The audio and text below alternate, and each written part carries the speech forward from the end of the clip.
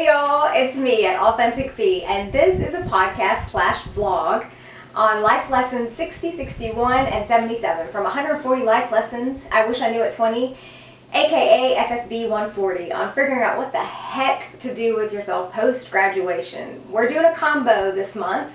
Lesson 60 is on working post-graduation, lesson 61 is on taking a gap year, and lesson 77 is on doing an internship. I can't think of any other better person to have this conversation with than my guest today, Hara Z, my colleague Bessie from UMass. Oh my God, girl, the stories that are fixing to come out. Y'all, this girl and I figured out our journeys alongside each other together over the last 20 plus years and still going strong and have been knock on wood. And she also taught me how to cuss. But we'll save that story. I love you, Hara. I'm so grateful that you're here, or that I'm here. Yeah. And I'm so happy that you're on Authentic Fee's platform to share your experience along your sinuous life journey that you just embraced and leaned into. And thank you for being here. And so with that, I'm just going to jump right into the first. Sinuous is a big word. It's just a fancy word for yes, that's all it means. That's all it means. It's a good word. Okay, so let's get right down to the nitty gritty, shall we say. So you've had an interesting journey, full of twists and turns. We both have, but because you're my guest, we're going to start with you. Or I'm your guest, so we can start with each other. In terms of twists and turns that led you to where you are now, as you know, mashallah, you're basically a social media marketing guru.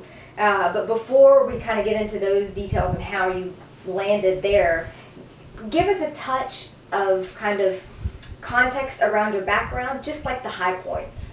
The high points of my background. UMass was pivotal. Oh, 100%. We're going to get to UMass in just a hot second. But in terms of where are you from? Where'd you grow up? Where'd you go to high school? Dirty Jersey. Dirty Jersey. That's yours for us, not mine. Dirty Jersey. We're in New Jersey right now. So I'm from New Jersey, grew up here, and I think, if we want to talk high points and what kind of led me to this a little bit. Well, yeah, we'll get to what led you to that. I just kind of want some color on your background in terms of where you from, where you grew up, your kind of high school experience, and then we'll get into kind of where you went to high school, what you did post high school, that kind of thing. Yeah, so high school was that was rough. And when I was thinking about this, actually, I did not fit in high school at all. Girl, preach. But you know what I did instead? I was a bully. You're kidding. I was so mean. I don't believe you. I was mean. I was angry because I was angry. Yeah. I was mean. I was angry. I was rude. I was defiant. Yeah. And it's like 180. Yeah. 180. Yeah. Completely different. And it's funny because people now, especially being in the online world, so much of, not a lot of my life actually is on, but I'm in it a lot. Yeah. And I see a lot of people from my high school that we reconnect, and they're like, you're just so different. Yeah. So high school, but I think because I didn't fit in, and again, you have anger issues from wherever they come from, maybe family stuff. Yeah, I think that's everybody. High school is awkward for everybody, and everyone deals with it in a different way, compounded by what the heck you're dealing with at home. Not you, just everybody's dealing with at home. I didn't fit in high school at all, but I had a pretty decent high school experience, just given the circumstances, but I just never fit in, so I get that. And I think I was rebellious, and as we were talking so much about UMass in college, the first time that I applied to UMass, I got rejected. Oh, you're kidding. Okay, so we're fixing to jump right into UMass. And it was embarrassing, so I lied. And I told people that I was going to the University of Hawaii. I lied. Like, who lies? Because I was so ashamed and so embarrassed. Okay, so first of all, time out. University of Hawaii, because it was cool. It sounded really cool. I think it made me feel better to be like, Bish, you got rejected, so you have to make yourself feel, so I'm going to Hawaii. It was cool. Nobody was going to Hawaii, so in the newspaper where it's everybody's getting accepted, where are you going? I put Hawaii Pacific University. Okay, so wait. So you had to kind of announce post high school where you were going? In high school. In high school, everybody had to say where they were going. And you got rejected from UMass, which is kind of like... Very sad. UMass, PS, is University of Massachusetts, and it still is. It's a great state school. Amazing school. It's an amazing school. It's a great state school in New England, and it is kind of the go-to place, I would say. Maybe I'm being biased, but for a lot of the that surrounding area. Northeast U.S. A lot of folks try to go there. Well, because it's gorgeous too. It's a beautiful campus. So we were on the flagship campus, University of Massachusetts Amherst. Yes. So I want to go back to what you were just saying about kind of being embarrassed, basically. It's not necessarily the lie. It's more about like feeling the pressure, and that's a very tangible. That is a very tangible feeling that a lot of kids go through. Yeah. I'm 42, so I can't speak for kids, countrywide, but that's a tangible feeling that a lot of kids go through after high school graduation, because you're just like, well, everybody seems like they know what the heck they're doing, and the reality is most folks don't. Knows. Well, most. So I got to jump in here for a hot second. So after high school, and I got my Chargers, Oxford High School, is where I went. You're wearing the same necklace too. Yeah, we are wearing the same necklace. Did that on purpose. Because we're college besties. But I remember after high school, I really had no idea what I wanted to study, what I wanted to do.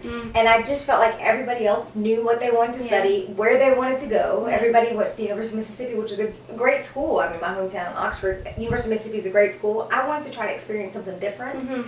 But I just felt that pressure of like, okay, everybody's doing college. So that, and it's a blessing to go to college. It may or may not be for every single person. I mean, I certainly struggled. But I hear you loud and clear on that, feeling that pressure and feeling like you had to come up with some kind of narrative, basically. Which you concocted a narrative. That's a diplomatic way of saying concocting a narrative. But basically you're like, I lied. I concocted a narrative. I'm going to teach you PR. Okay, I like that. I concocted a narrative. UMass. Can we talk about UMass for a hot second? Yes. So you and I both had a sinuous path to UMass. Talk to me about how you got to UMass. It was like a mission. It was a mission. So when you got rejected, you were like, okay, no, I'm going to this school. At 5,000%. So when I got rejected and I got accepted to other colleges, I thank God for this, because there was something in my brain that said, that school accepted me, but the school that I wanted, right? So here was the visual of it. That school accepted me, but the school that I wanted did not. Yeah. So this school is not enough. I'm going there. Yeah. And I went to community college because I refused to go anywhere else. I wanted UMass. So you had applied to other universities and got accepted. And were like, nope, that's not where I want to go. I'm going to go do my coursework, my main coursework at a community college, and then keep applying to University of Massachusetts until I get accepted. Yes. And try to transfer in. And I would go for 2 years, and then I would apply. And the first thing I said to my mother was, I'm staying home. You're not going to give me a curfew. Okay. But it worked. That was the most important. How did that... Okay, so that's the balance that you struck at home. Yes. Okay. She had nothing to do. She was happy about it. But, so I went to community college for 2 years, and I was made for college. Like, my dad is very scholarly, actually. He's a professor. He was a professor. He has like 3 master's degrees, I don't know, stuff. So for me, it's funny because college was not an option. It was what's after high school. It was the path. And then you probably get your master's after college, and that alone is like a privilege. Oh my God, grad school changed my life. Okay, but we're gonna get to grad school in a hot second. So I want to go back. Community college. I want to go back a second to community college. So UMass for me was UMass. Getting accepted into UMass changed my life. Same. Changed my life trajectory. Changed my life experiences. Same. Changed my network. Changed everything. I was always grateful for having grown up in the South and in Oxford in particular, just because of the community and because I grew up with the same cohort, and that's like growing up with the same folks. That's a blessing. But by the time high school came around, I was kind of ready to experience something different.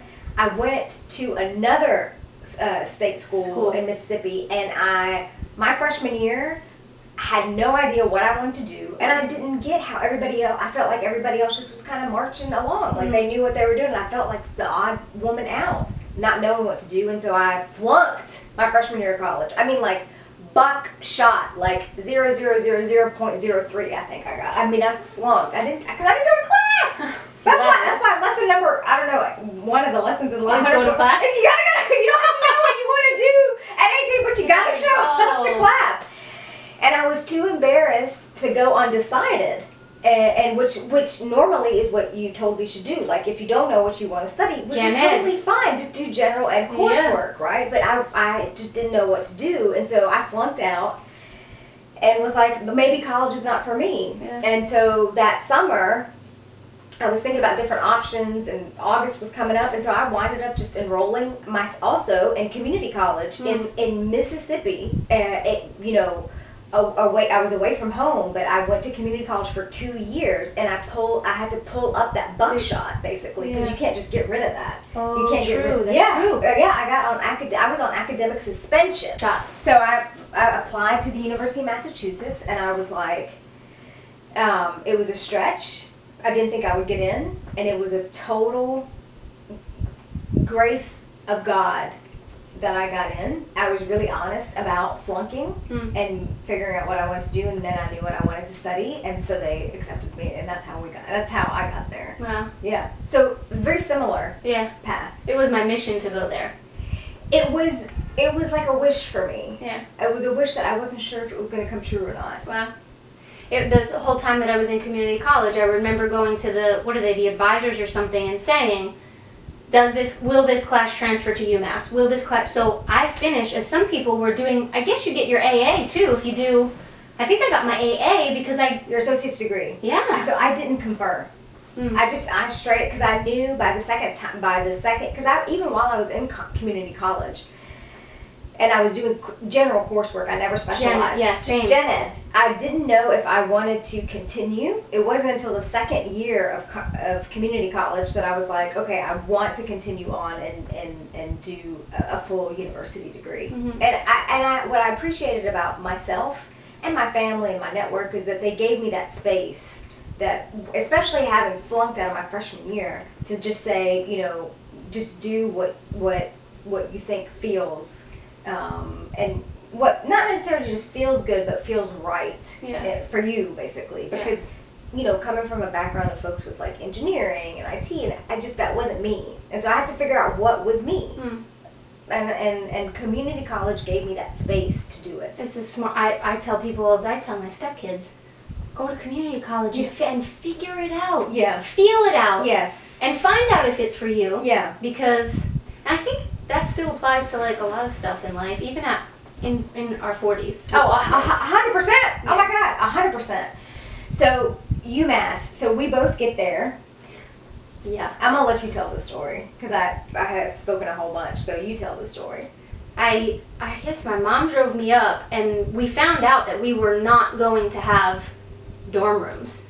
Like, we were not going to have a place to be. They put us in overflow housing. Oh my gosh. Which was a motel. You know why? Because that year, so P.S., my hometown at the time had like 15,000 residents, minus like the university, I think, or maybe a little bit less.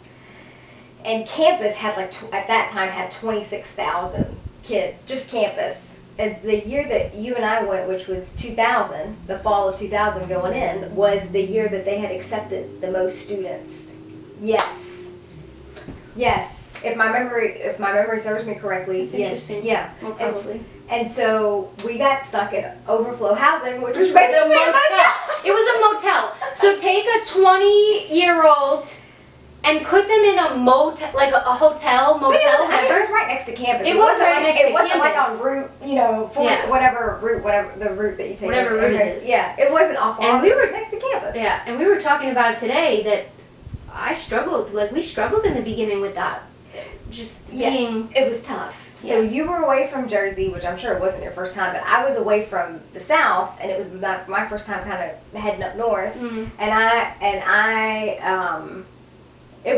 Those first 2 weeks, I was just kind of like the first couple of days I was like, maybe this is not for me. But what helped me, and I mean this sincerely, was the fact that you and I that's how you and I met. Yes. So, and I got to stop here for a second and just say, like, whatever happens to you along life's path, if something happens that's really challenging and you're like, why me?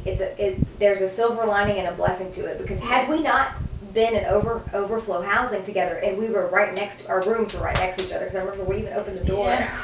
I don't know that you and I would have connected, because we both ended up in Southwest, which was one of the larger, really concentrated. You were in a different building. I was in a different building, and I just don't know that our paths would have crossed, and even if they had, I don't know if we would have had the chance to really get to know each other in such a concentrated amount of time. Mm-hmm. And I think that was the kicker, was that we were thrown literally into this situation where we could get to know each other, and even what we were talking about today, like the similarities that we have are mind-blowing. Yes. Parallels. A lot of parallels, a lot of similarities, but not on the surface. Right. Not conspicuously. Right. Like, I don't know that anybody would put us together and be like, oh, these two, you know what I mean? But when you get to know our personalities, our values, that we're totally aligned. Yeah. So I remember when I used to have a two-door Ford. My two-door Ford Escort. Yeah, I remember it vividly. Vividly and very colorfully. I remember. So I pulled up and I was like, I need to unload my car, and you were coming in and out. Your bedroom door was open, and you were coming in and out, moving my clothes. Yeah. And I was like, okay, so there, and I didn't know a soul. I was like, God's gonna take care of me. The universe is gonna take me. I didn't know a soul. And so you were coming in and out, and I had my sunglasses on, and I was like super tan because I was like a nanny that summer. And I was like, thick, just coming from the South, thick Southern accent, really super thick. Hey, y'all! And I was like, hey, y'all! I was like, I'm gonna try to meet this girl. Like, I'm gonna try to make a friend. And I'm like, there's Southerners here. Okay. All right. Out-of-state experience. And I was like, oh, this girl's got Jersey plates. I've never met anybody from Jersey. And I was like, I got Mississippi plates. I wonder if she's going. I thought it was cool. It was so funny. And that was cool. And I just remember you had on these like hip hugger jeans, probably, and that showed your midriff, and I was like, hi, and you were in your back seat, like everything, trying to get stuff out, and you just stopped. You pulled up your hip huggers, and you were like, not for nothing, yo, where are you from? So rough around the edges, she was.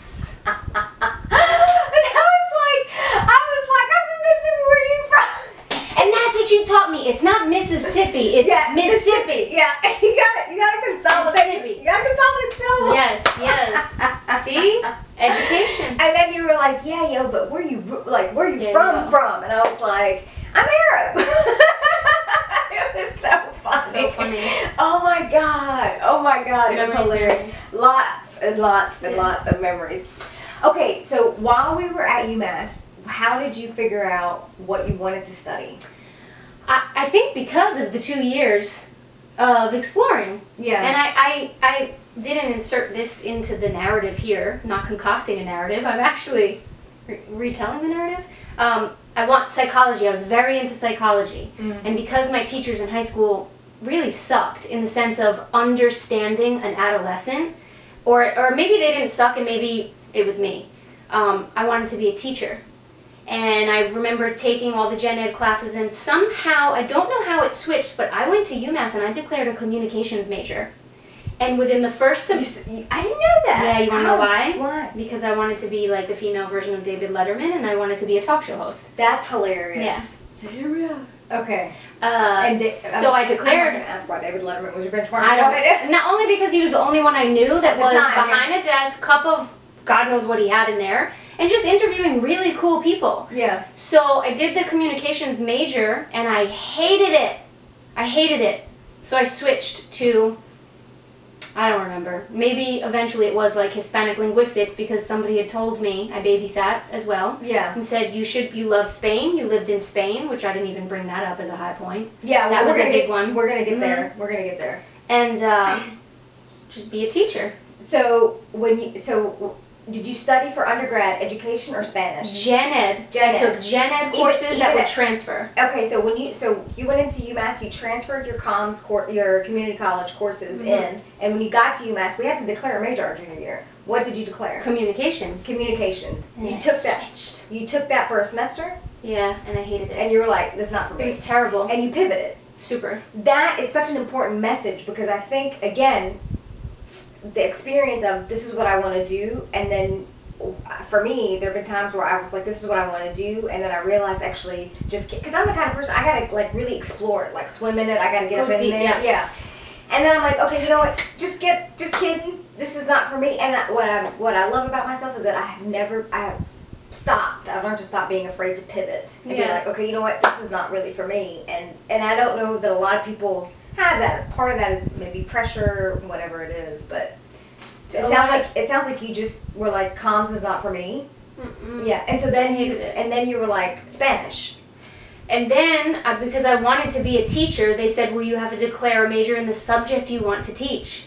So then all of a sudden I found myself I had to declare a Hispanic linguistics major, which is not what I do now. Hispanic linguistics, not Spanish. Hispanic linguistics. Okay. Like I can break down. I love languages. Yes. Hispanic linguistics. Okay. Like I had to break down languages. I had to translate things in Latin. Dissect language. Yeah. Which it's me. Yeah. It's very me. Yeah, it's different than just learning the language as a major. Yeah, and then through that, you had to take the core courses of what you wanted to teach, and you also had to do an internship. Yeah. Okay, so I want to get to the internship, but first I want to talk about... I did do an internship. So, what was that, your senior year? I don't remember when it was. I'll think about it. Okay. But I did a teaching internship, essentially. While we were at UMass? Yes. Okay. Well, I want to back up. Mm-hmm. When you landed on, community college, general ed, then you transferred into UMass. Comms as a declarative major. Just kidding. Hashtag, I'm going to pivot. Yeah. So then you went to Hispanic linguistics. Did that for how long? But at some point you went and studied abroad. Yeah. In Spain. Several times. While we were at UMass. Before I went to UMass, my sophomore year of community college. You're kidding. Which I was the youngest one there. You were hanging out mostly with the locals. Yeah, because once again, it's like, don't really fit here. Yeah. And that was a common thread. I remember you and I having this discussion too about like, where do I belong? Oh, yeah, where do I fit? What is my identity? Yes. Girl, that's another. I know. That's a whole other therapy session plus a podcast plus the Prozac plus something else. Yeah, a little bit. But so you studied Hispanic before you got to UMass. You did the study abroad and in Spain, and then realized that this is kind of a culture and a language that that sits well and right with you, something that you wanted to explore even more. So when you came back to UMass, ditched comms, went to Hispanic linguistics to be a teacher. If I'm not mistaken, you went back to Spain and did a study abroad program in Spain while we were at UMass. I went back to Spain. Well, you're going to tell me to pause with this, but I went back to Spain because of September 11th. Because I was done. I was like, I'm leaving out of this country. And it was also kind of like my gap year. Wait, so I did Spain twice. You did Spain twice. Once in community college. As a sophomore. And then after we Actually, I did Spain 3 times. Okay. Yeah. Community college, sophomore. Yeah. Gap year. And then gap year after we graduated. I'm going to come to that in a hot second. And then grad school. After I graduated grad school, or maybe it was my last semester, UMass sent me over there to work. During grad school? During grad school. And that was your internship? No. That was a separate? Yes, that was a job. But I guess a teacher. The takeaway here is that while you're at community college, studying in Spain. Yes.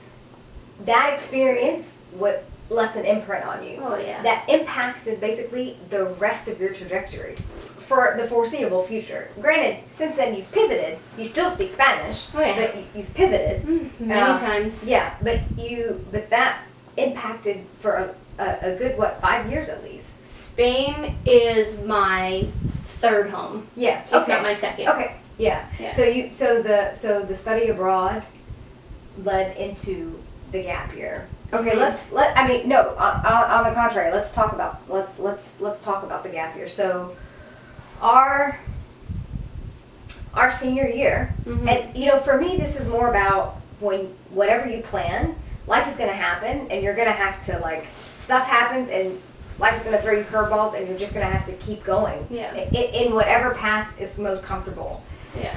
So we were roommates our senior year. Yeah. And it was September of 2011. Mm-hmm. I remember this very distinctly. Very clear that day. Very clear. It was a beautiful morning. Yeah. It was a beautiful morning, and we got up, and you, because you're intuitive, thought that you were like, today's is there a holiday? And I was like, here, we gotta go to class, girl. You better. And I had astronomy class. Yeah.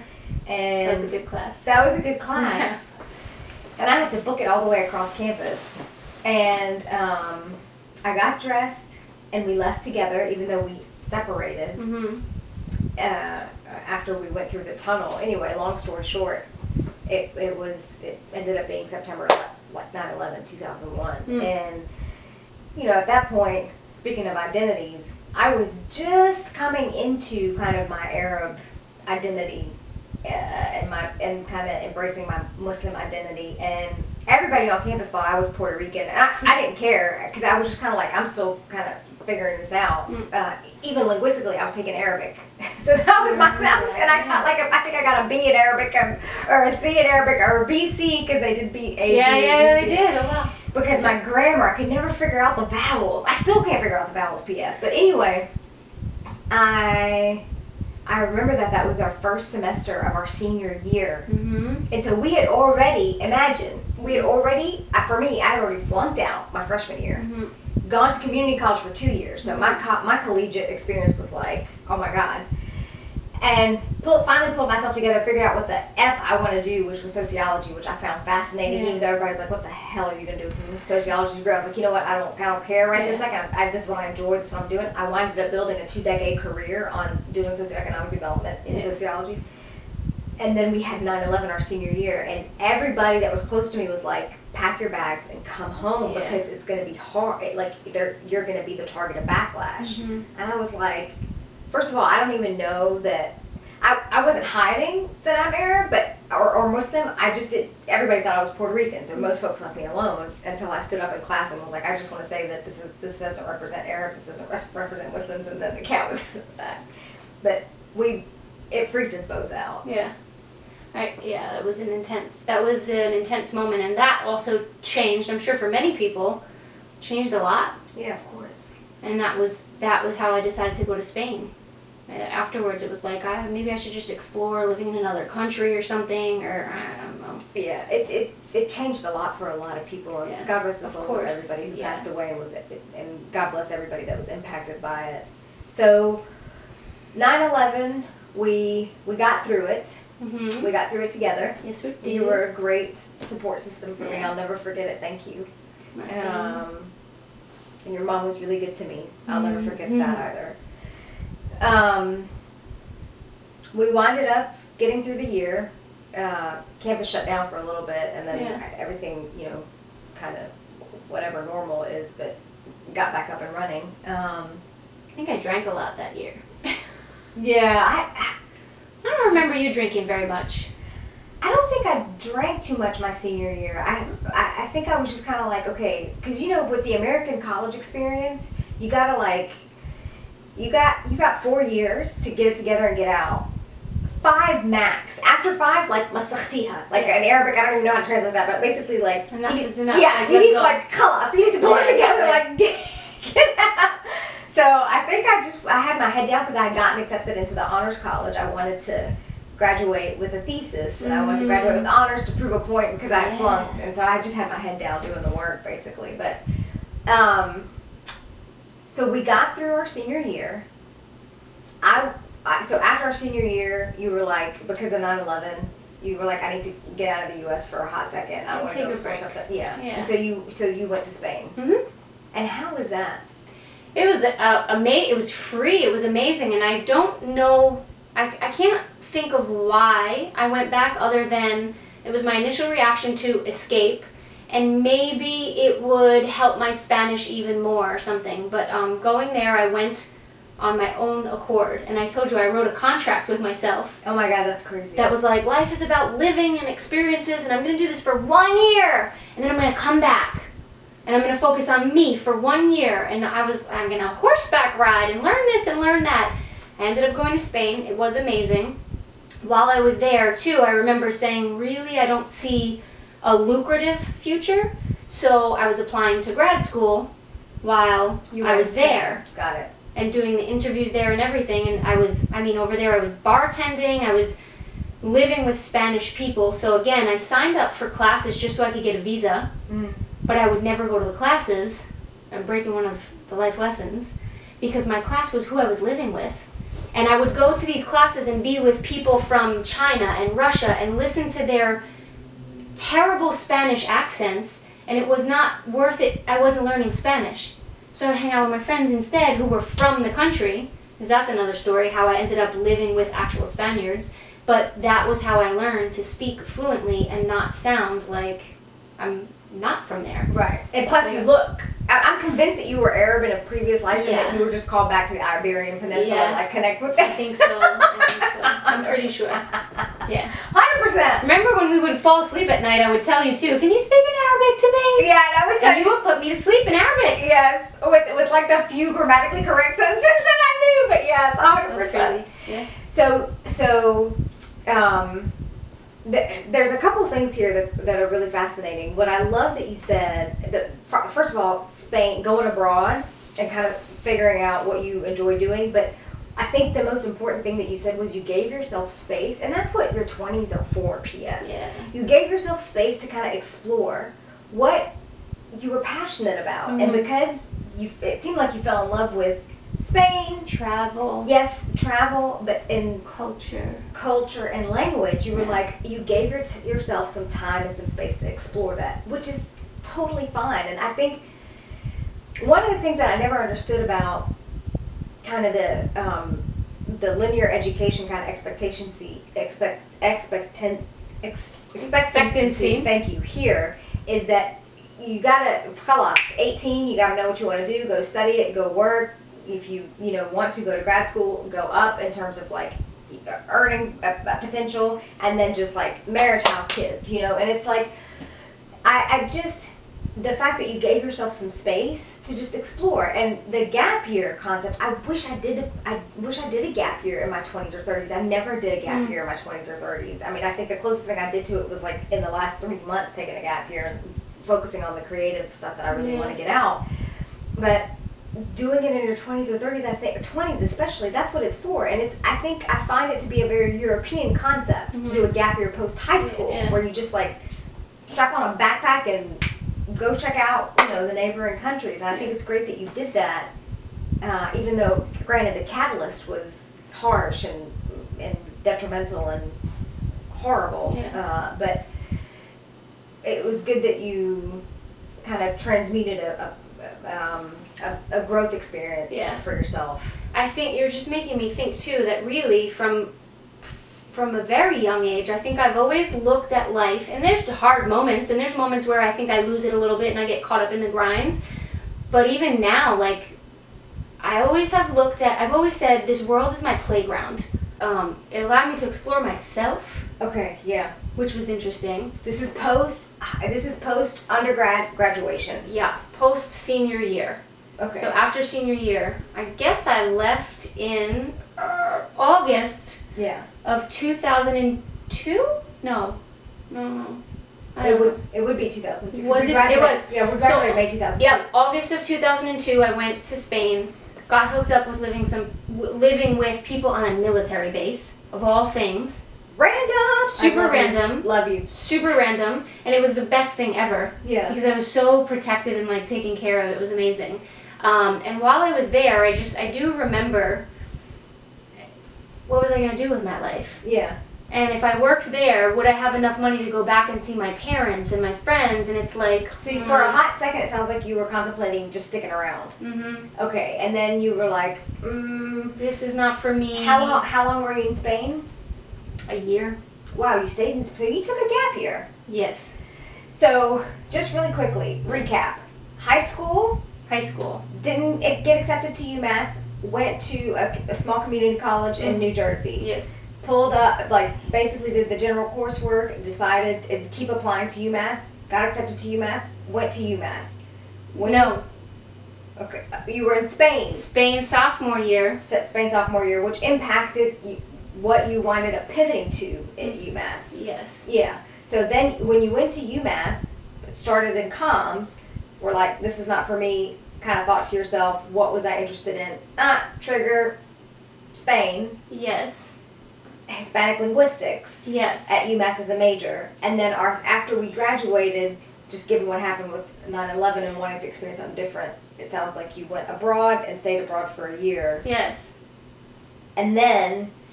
My ego wants to say that I did not continuously apply to UMass. Okay, fine. That's fine. In community college, it was the mission. I knew 2 years here, get my grades up, and I'm going to UMass. So you didn't keep applying? No. Okay, so sorry, that was my mistake. Apology. So you thank you for correcting me. Yeah. So you didn't keep applying. You were just like 2 years here, yeah. UMass. So that's what happens Yeah. in community college. You take do your 2 years of coursework and then. Okay. Yeah, so I knew. Okay. And then, where did we leave off? Came back to grad school. Right. Okay. So came back to grad school. So after you went through community college, UMass, Spain. Mm-hmm.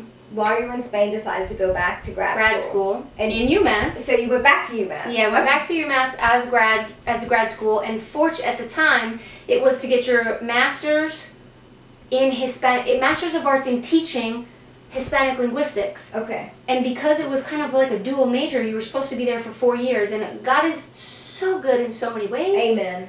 Preach! That this professor came in and he switched up the whole. He was like, "This 4 years is absurd. Yeah. We're switching it." It is absurd. That's Yeah. In Europe, that's a PhD. That's a PhD, and he was from Spain, Oh.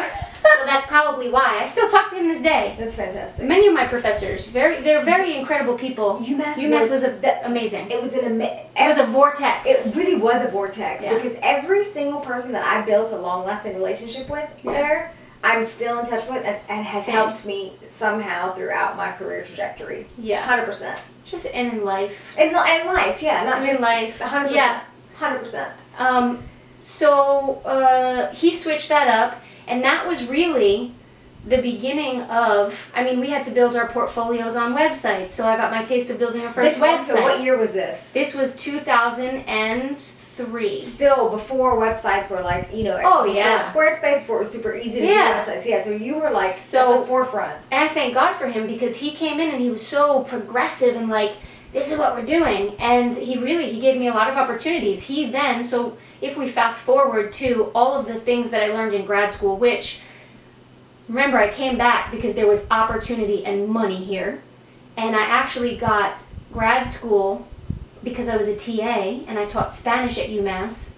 I got paid to get my grad degree. Hello. That's Okay? good for you. Uh-huh. Good for you. Yes. So because you're wicked smart. I gotta put the wicked in there. I like to think that I was given the brains. Yeah, you're wicked I was smart. given the brains. So you got basically a scholarship. Yeah. Yeah. Yeah, and that was also why I went to UMass, because now I applied to Georgetown and they didn't give it to me. Yeah. But UMass, so I got accepted, but then UMass gave it to me for free. But they paid me to get my So you my got master's. accepted to Georgetown and UMass. Yeah, but there was no money at Georgetown. Got it. Yeah. So Girl, go ahead. Yeah. So I did UMass. For the same Hispanic linguistics. It was a very different program. But Similar. Yeah, in terms of like linguistics. If I recall. Yeah. No, I think Georgetown was just linguistics, maybe? I Okay. can't remember, a very long time ago. Yeah. And UMass was the path to be a teacher. Yeah. Which is what you wanted to do. Which is what I wanted to do. How did you figure that out? That's what I want to know, which is actually perfect. People that I babysat for said... Where? In Spain? In New Jersey, when I was younger. When you were younger, okay. I babysat for this family very close. So again, similar stories. Yeah. And she said, I called her up one day, something about, I don't remember what it was, but she said, why don't you be a Spanish teacher?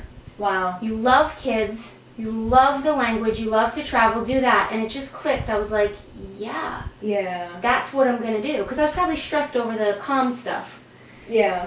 And when I switched to do that, which it was stressful to do that in undergrad, but grad school, that was what set me up to grad school, was saying, okay, I'm going to get the teaching degree and teach Spanish, because again, it was, I can work until 3 p.m. every day, have summers off. The summers off is a huge draw. And obviously impact lives. Yeah. Yeah. Well, and I love the kids. That's all I liked about teaching, was giving the kids the things that I didn't have when I was in high school. Yes, I get that 100%. And there are some of my students, because I did end up teaching in a high school down in Florida, some of my students still to this day I still talk to. Yeah. Oh, of course. But going to, where was it? So it was coming back from Spain, coming back here, because to be a teacher, I knew I'd have the summers off, I would build my own business, and I wanted to have a school. I wanted to have a language immersion school. A language immersion school? Yeah, in the United States. Yeah.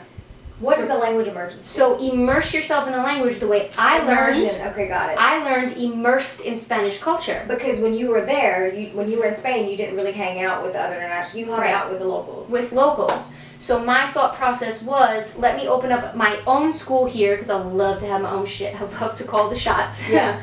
That's why we rolled together. Right, but of course, again, in service, because if I have an idea and I want to create something for someone or give something to someone, please don't tell me I can't. Yeah. And that happened when I was a teacher in high school. I wanted to take these kids to Costa Rica, and they were like, oh, liability, and it's like, but.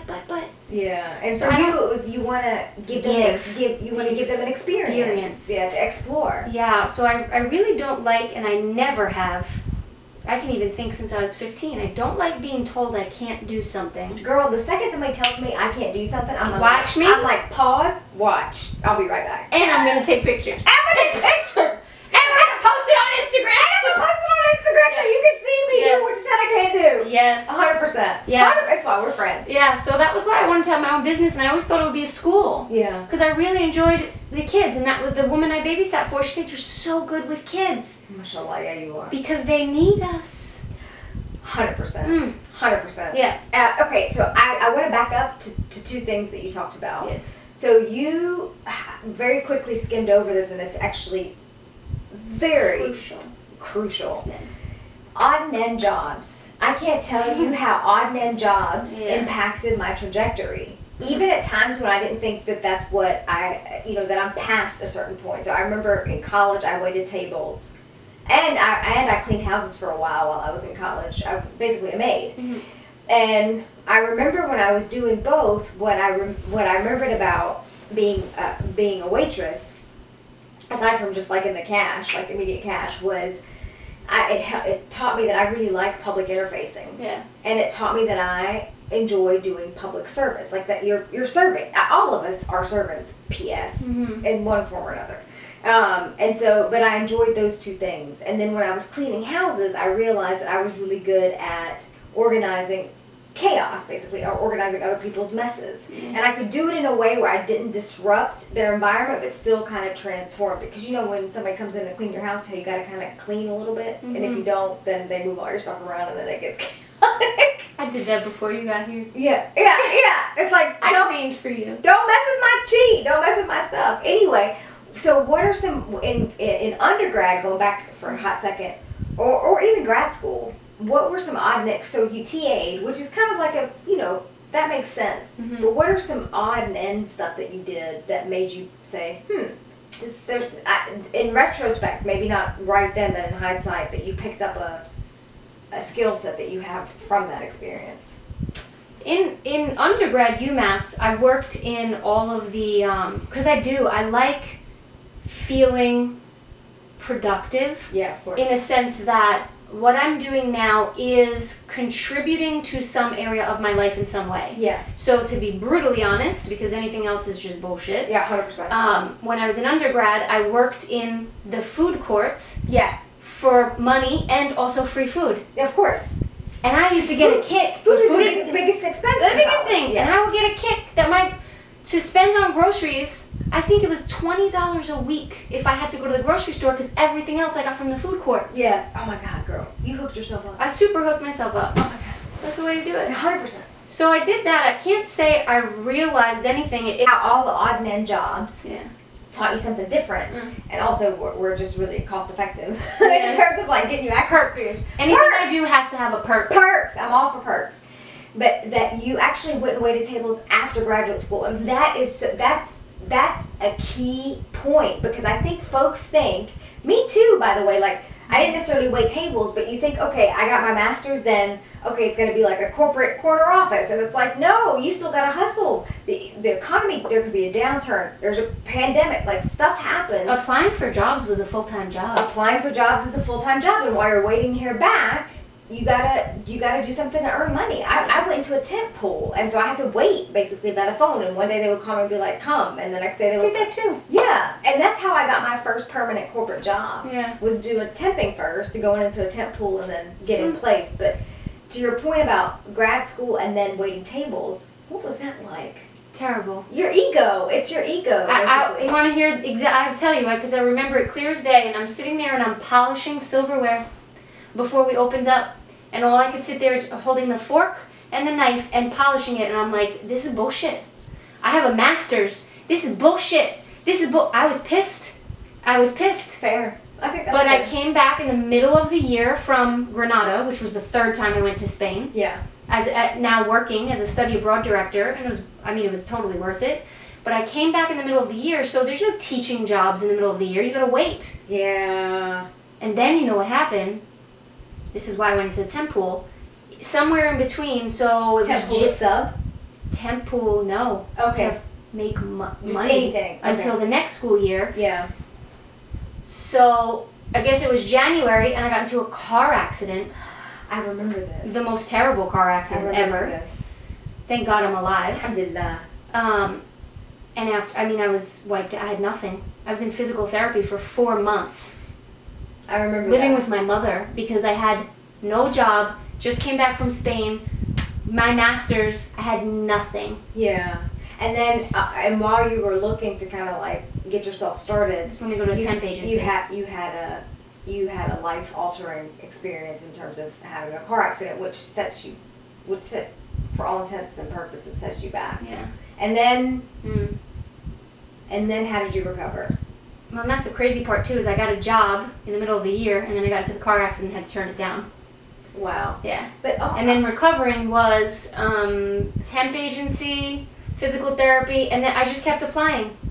And it ended up turning out better than it should have, of course, because I ended up at the school that was perfect for me. So that's kind of the blessing there, is that because I really believe, as cheesy as it sounds, that the universe always has your back. Yeah. Even when harsh things happen, and harsh things happen to everybody. And so you wouldn't have ended up where you ended up had all of those, I don't want to call them mishaps, but those occurrences those blips didn't happen as they happened. If UMass accepted me the first time, I would have never met you. We would have never met. Oh my God. I would have never met you. If I hadn't flunked out of my freshman year of college, we would have never met. Sometimes I like to think, oh no, God would find a way, but we don't know. Yeah, of course. But working at that school, it was in South Florida, and it was amazing. It was another stepping stone, and it was great. It was really great. But I think the biggest takeaway from any job I've had, whether it be a career as a teacher, waitress, working in a flea market, working in the food court, and coming home smelling like what is the grill smells like fried food. Yeah. The biggest takeaway that I learned was I don't want to work for anybody else. Yeah, which brings us to where you are now. Mm-hmm. Working for myself. Working for yourself. In PJs. In PJs. Yes. But what are you doing? Because it's different from teaching. You're still teaching. I'm still teaching. But it's not in an education classroom to kids. Yeah, the leap for me from teaching, so I was a teacher for close to 10 years, and I wanted to open up that school, but I just got real savvy with all of my background from the website. When I went to Granada, I was helping my friends. Time to focus. And that is the pivot that I've made just now is, even when you have your own business, now you're not working for somebody else, but now your business almost owns you, and your business can be this tyrant of a boss. But but I gotta tell you, when you hustle for yourself, it's a totally different type of hustle. Completely. Yeah. Because you have that. Sorry to cut you. You have the control is not the word, but when you want to take a step back, you can take a step back. Correct. Yeah.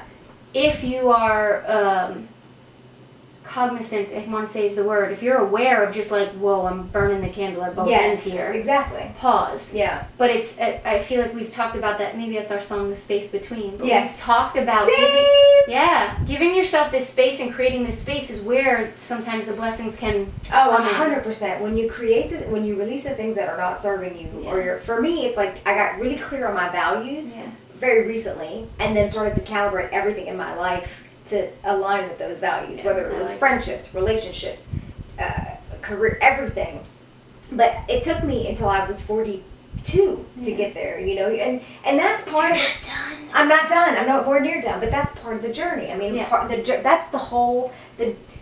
You said it earlier about exploring. So when you went to Spain, and when you went to grad school, and then when you went to teach, and then while you were teaching, and then in between with your odd jobs, and you know, and I hope I'm not coming across as if I'm like pointing at it, because I had a very similar. For me, I had the same value of I'm going to try to explore, especially after I flunked out of my freshman year. I was like, I need to explore because I know myself, and if I'm not passionate about what I'm engaged in, I'm not going to engage. Yeah. And if I don't engage, I'm not going to show up, and if I don't show up, I'm going to fail. Yeah. And so I love how that was kind of and then once you got what you're good at or what you're interested in, you were like, I'm going in this direction. And then you pulled all of your expertise from teaching and from. Well, because that always goes with you. It goes with you. And you use it, so there's no loss. No. There's no loss in experience. There's no right or wrong. It's just experience. You keep painting. You keep painting the layers. So it's like if this didn't start, you know, as something, it was a blank canvas. Yeah. You had to put the background, and the layers, the layers, the layers. That's why I say we're not even done. There's going to be more. 100%. We're about to enter a new cycle. 100%. Both of us. All of us, actually, I think. And I noticed, too, that somebody said to me when it was like, how do I move to the next? They said it's like a trapeze. Yeah. If you want to get to the other side. That's powerful. So I mean, it is, because there's the visual, and you realize if you want to get to the other one, you gotta let go. You gotta let go. Ah! Yeah. Mesma! So that helped me transition from teaching into online coaching. Yeah. And it was health coaching at the time because I was very passionate about it. My mom had cancer. Yeah, so I thought food is medicine. Food is medicine. So I became obsessed with healthy food to prevent disease. Yeah.